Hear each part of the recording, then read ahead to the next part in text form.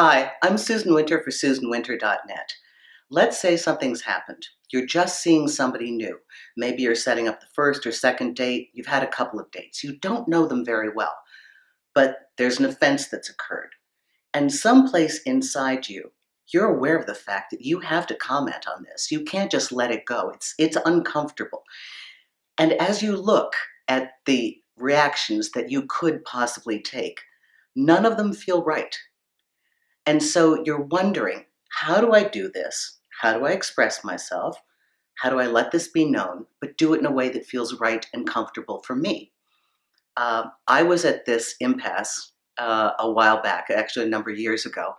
I'd gone out to a restaurant with my girlfriend and our group. We were sitting, and the way it is in New York, your tables are oftentimes right next to each other.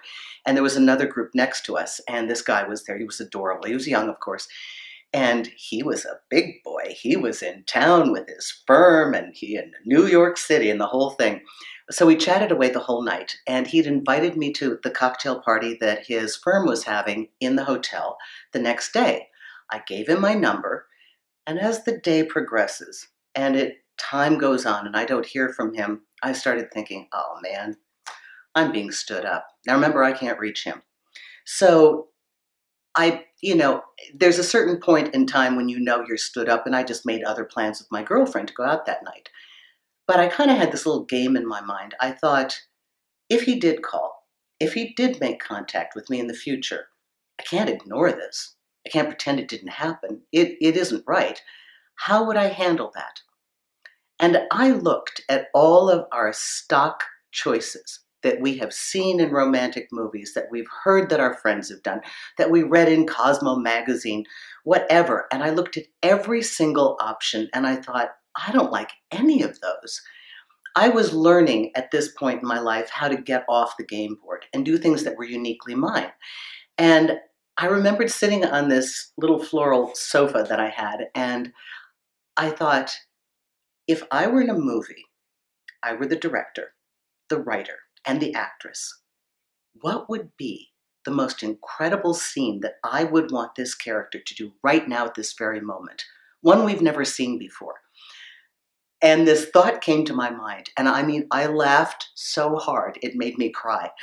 And it was brilliant. It was a comedy, of course, and I just thought, wow. And then I thought to myself, would I ever have the courage to actually do that? Should I hear from him? Don't you know, within a matter of seconds, the phone rings. And my heart's pounding, and I pick it up, and it's the guy. Oh, I got so busy today, and what, we were so, blah, blah, my firm and all this, and what are you doing later tonight? And it's at that moment that you think, do I have the courage to try this? I mean, really, I had nothing to lose at that point, right? And I thought, okay, I'm going to pull the trigger. And I did exactly what I saw in my mind. First thing I said was, thank you so much for standing me up. Dead silence. And then I proceeded. I'm actually a little ashamed about this. I have to be honest with you. I didn't have the most honorable intentions. I was going to use the cocktail party just as a ploy to get you up to the room, to rip your clothes off, and then this part I'm going to edit because I don't know who's watching this video. But trust me, I went into about 30 seconds of absolutely delicious taunting what I would do to him and what we would do together. And then I stopped talking. And I said, but I have to thank you. I didn't have to do that to either one of us. And I'm really rather ashamed, but I just need to thank you for standing me up. I hope you have a great time in New York, and best wishes to you. And I'm starting to hang up the phone. And of course, I hear this, wait. What are you doing now? I said, well, I'm going out. Well, where are you going? And my girlfriend had picked this, out of all the places in New York, she picked the oddest location and the most inconsequential club to go to. And nobody goes there. I couldn't even believe it when she told me. And I said, the club's name, right? And he's like, oh, I can't believe it. My buddies and I, that's exactly where we're going. I'm going to meet you later. It was so transparent. So he does show up later as a completely different human being. He had received a spanking, slight, Susan style, the choice that I wanted to do that was unique to my personality, my movie in my mind.